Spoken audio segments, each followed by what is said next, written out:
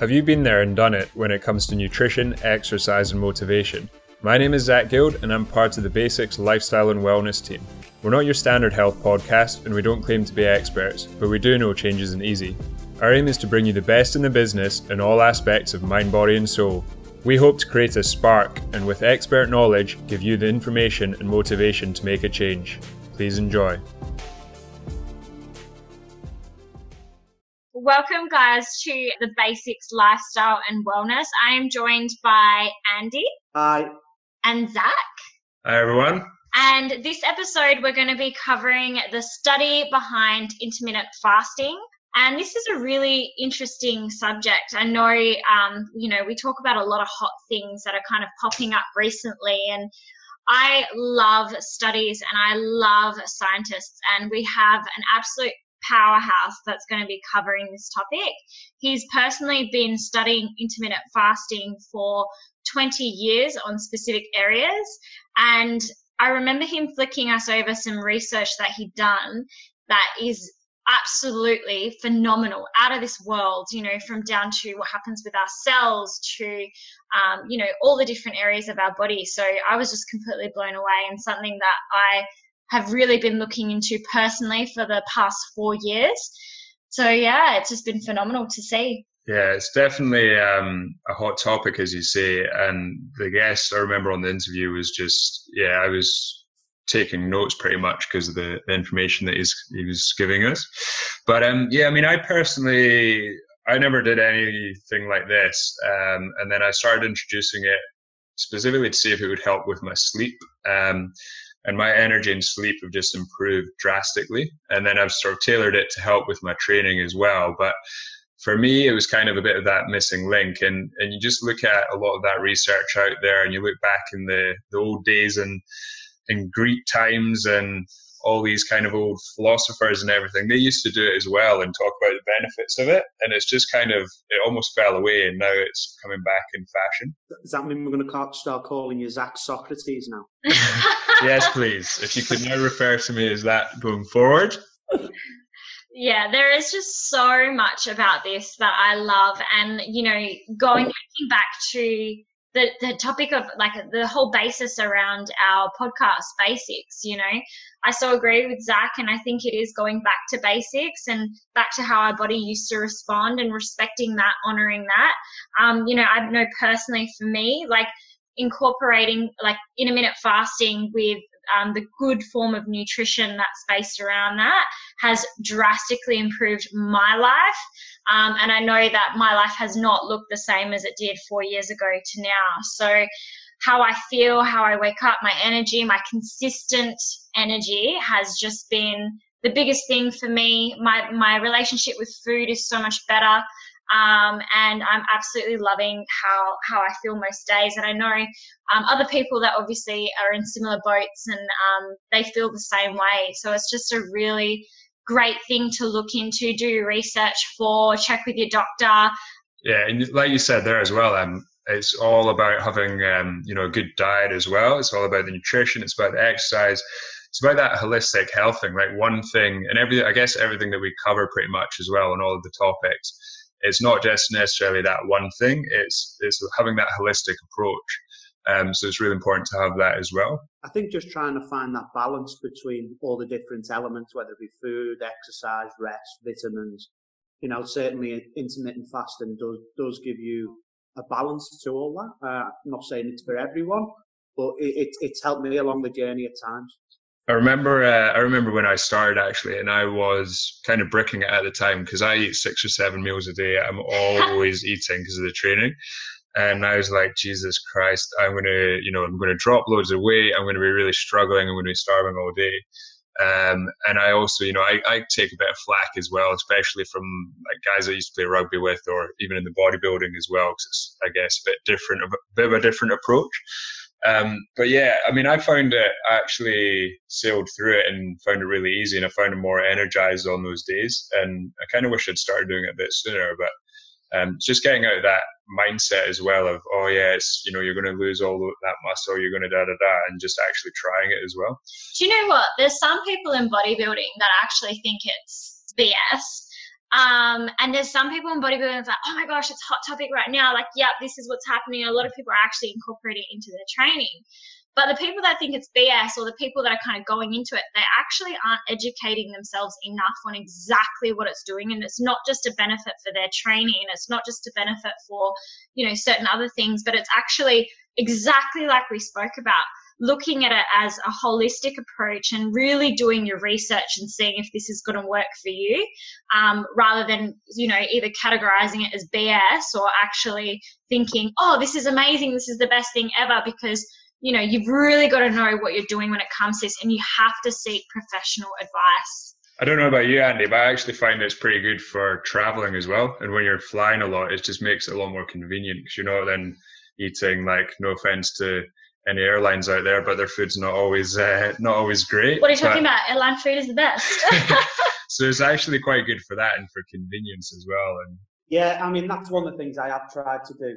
Obviously, I travel so much for work. If I do want to have a fasting day, I try and do it when I'm traveling, because you're doing other things, and you don't actually miss sitting there eating that plane food or that airport lounge food. So it's not a bad thing in that respect.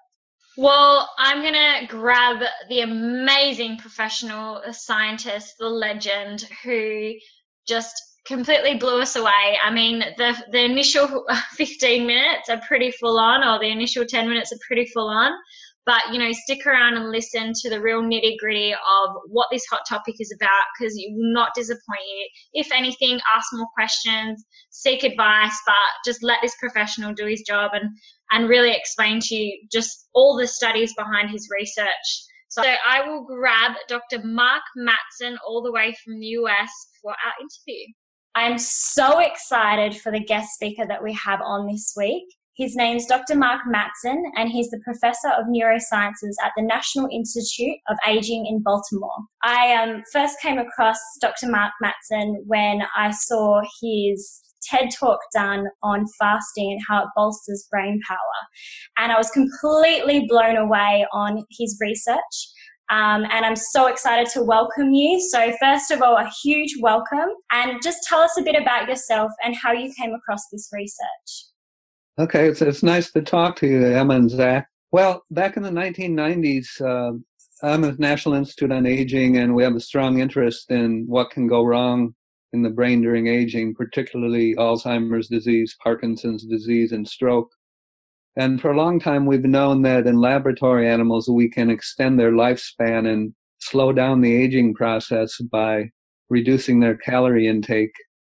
And because Alzheimer's, Parkinson's, stroke are age-related diseases, we started to ask a simple question: can we have an impact on the brain cells in animal models of these diseases by reducing their energy intake? And we got onto a diet called alternate day fasting, where one day the animals have no food for 24 hours, then the next day you give them food, next day take it away, and so on.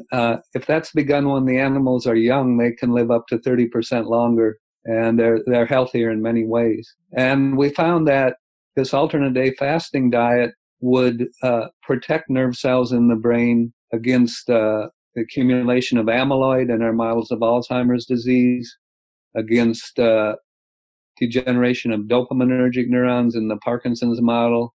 And then in the stroke models, we found that in animals that had been on this intermittent fasting diet, there was less brain damage and improved functional outcome, which we measured by motor function. So that then set us on a road to trying to understand at the cell and molecular levels what's occurring in the brain when we subject animals to intermittent fasting. Wow. Okay. And before we go into a little bit more about that research, could you tell us what you were into before this research, or if there was something before that kind of really sparked interest in this area?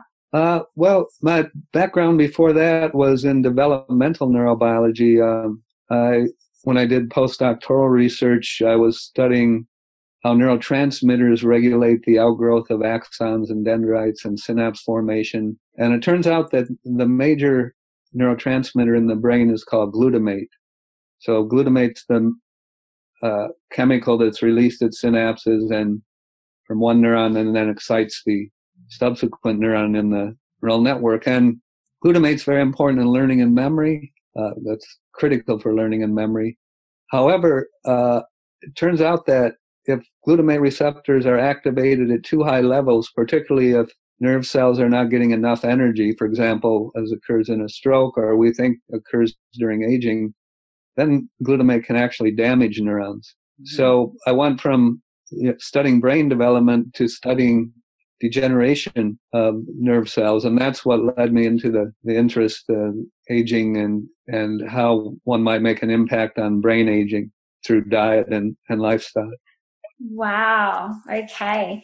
That's awesome. So, yeah, I'm just completely blown away. I mean, I read your article and, it just completely blew me away. And it's just so in depth. I mean, obviously what you're doing before, but more so how you go in to talk about fasting and exercise. And it's just so in depth. It's just so many levels. And I was just on the plane and I was completely jacked up on all this information that I was just really excited when I got off the plane. So I was hyped up the rest of the day.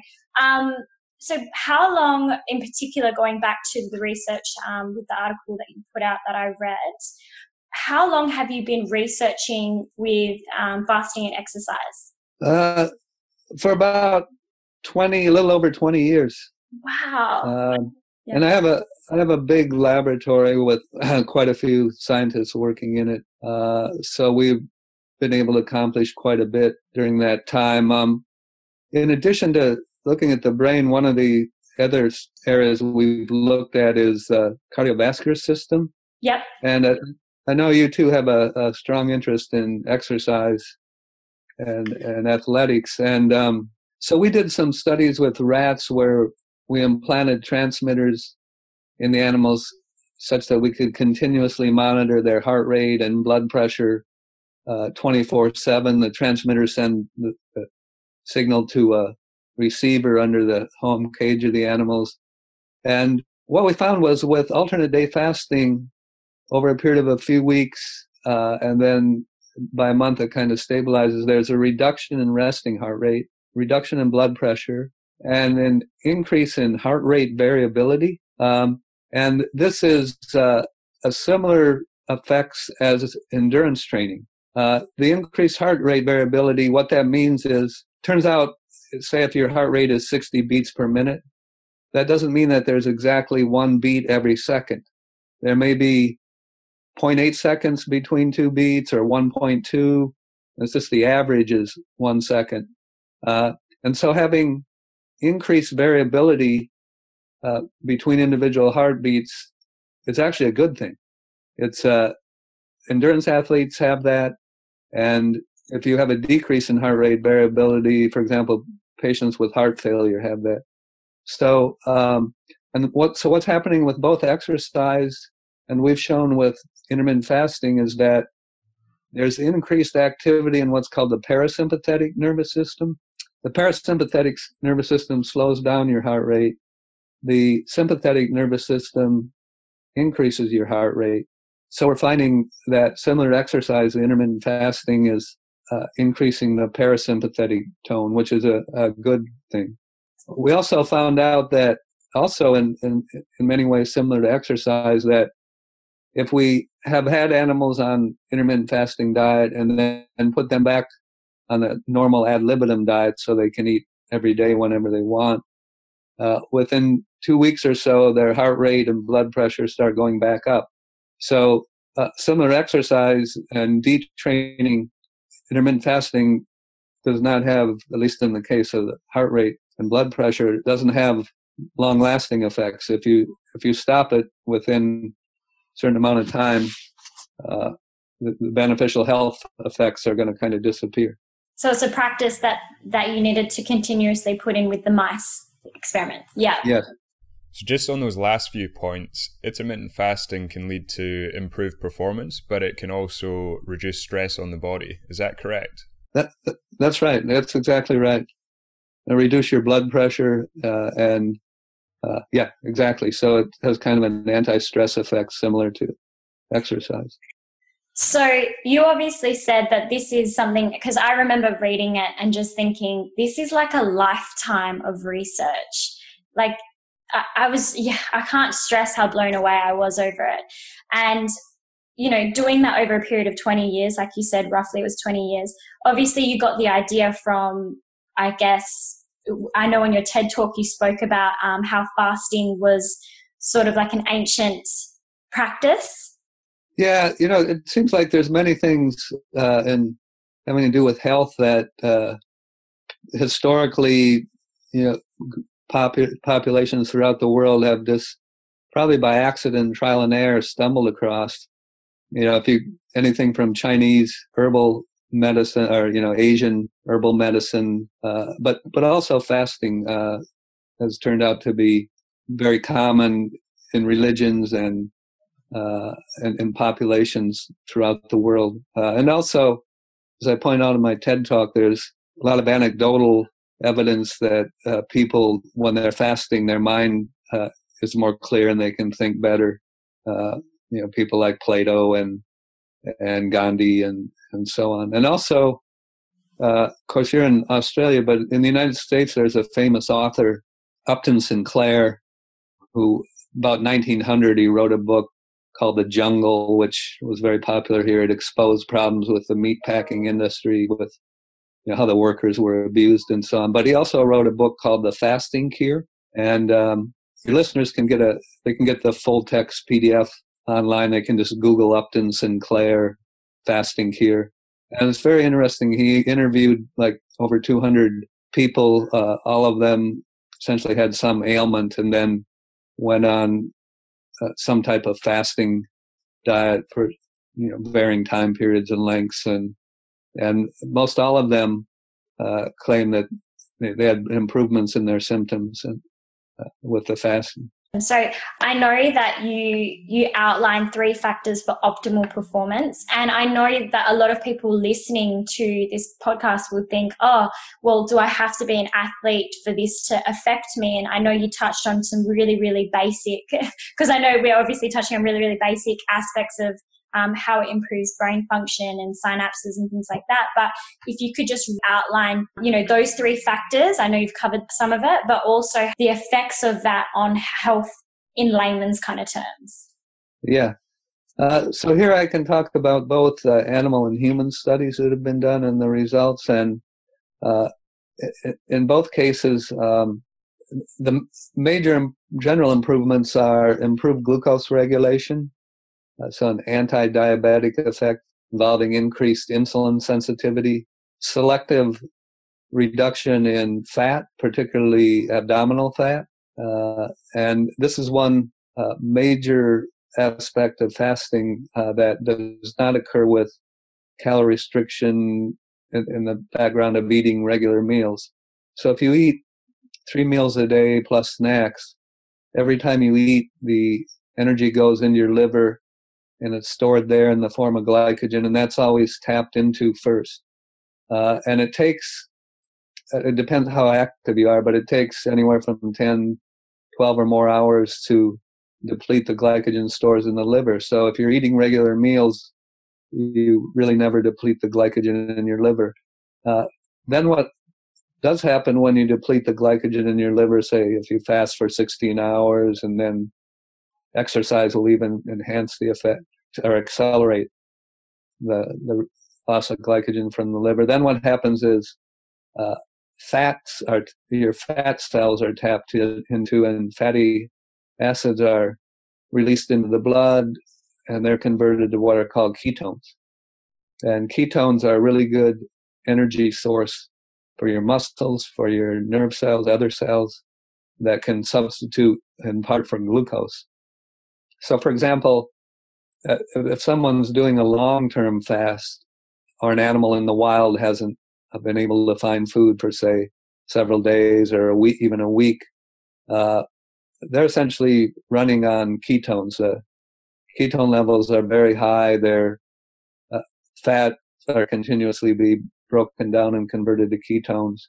And, so essentially, in the case of humans, the length of time that someone could fast without starving in general depends on how much fat stores they have.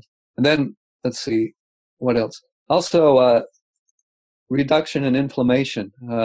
One thing we've found in animals and human subjects is that when we measure markers of inflammation in blood samples from the patients, they're reduced with intermittent fasting. So here I'm talking about what are called pro-inflammatory cytokines, such as tumor necrosis factor, interleukin-1 beta, interleukin-6. Those inflammatory mediators are reduced with intermittent fasting, and conversely, they're elevated with overeating and obesity.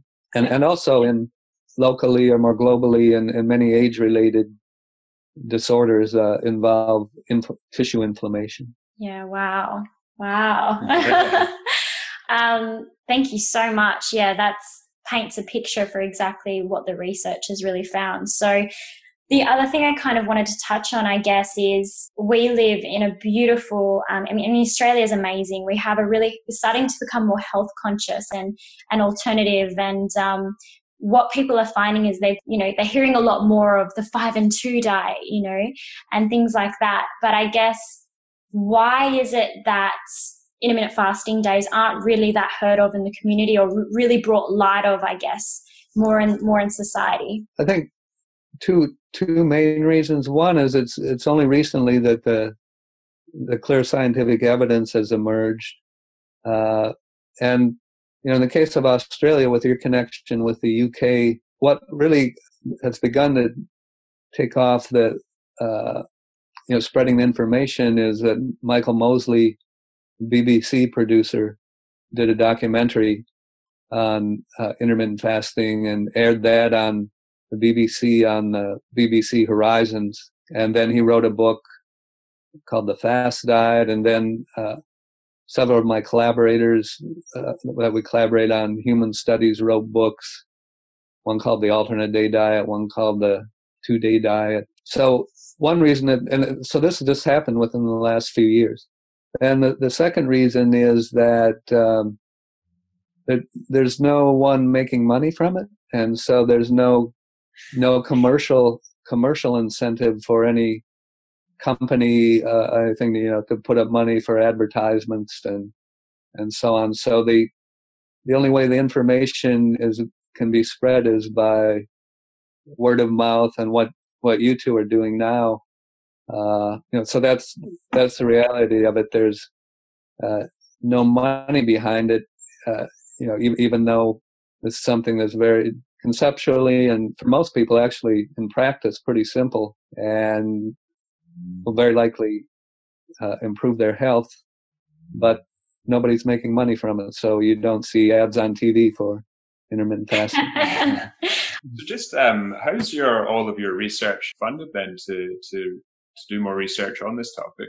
How's it funded? Oh, yeah. So I'm funded by the government, so by the U.S. taxpayers, essentially. I'm at the National Institutes of Health.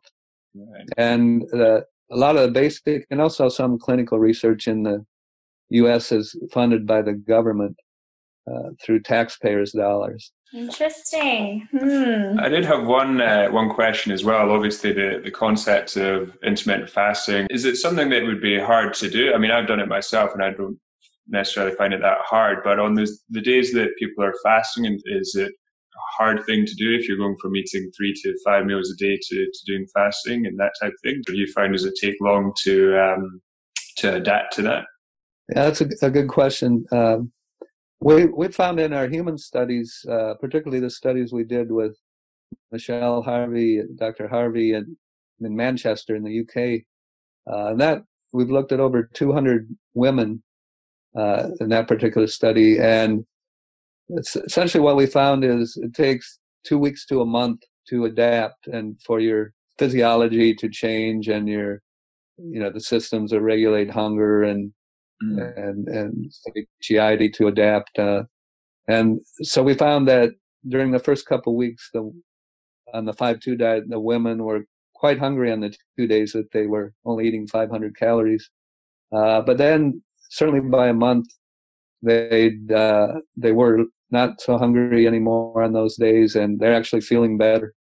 These were overweight women, so they'd already lost some weight and were feeling better about themselves. And then after that, this was a 6-month study, they had no problem sticking with it through the 6 months. Yeah. And they had those notable changes in their body that were obviously positive. Yeah, that's right. Yeah, even over long periods of time. Because I guess, Zach and I doing our own kind of experiment.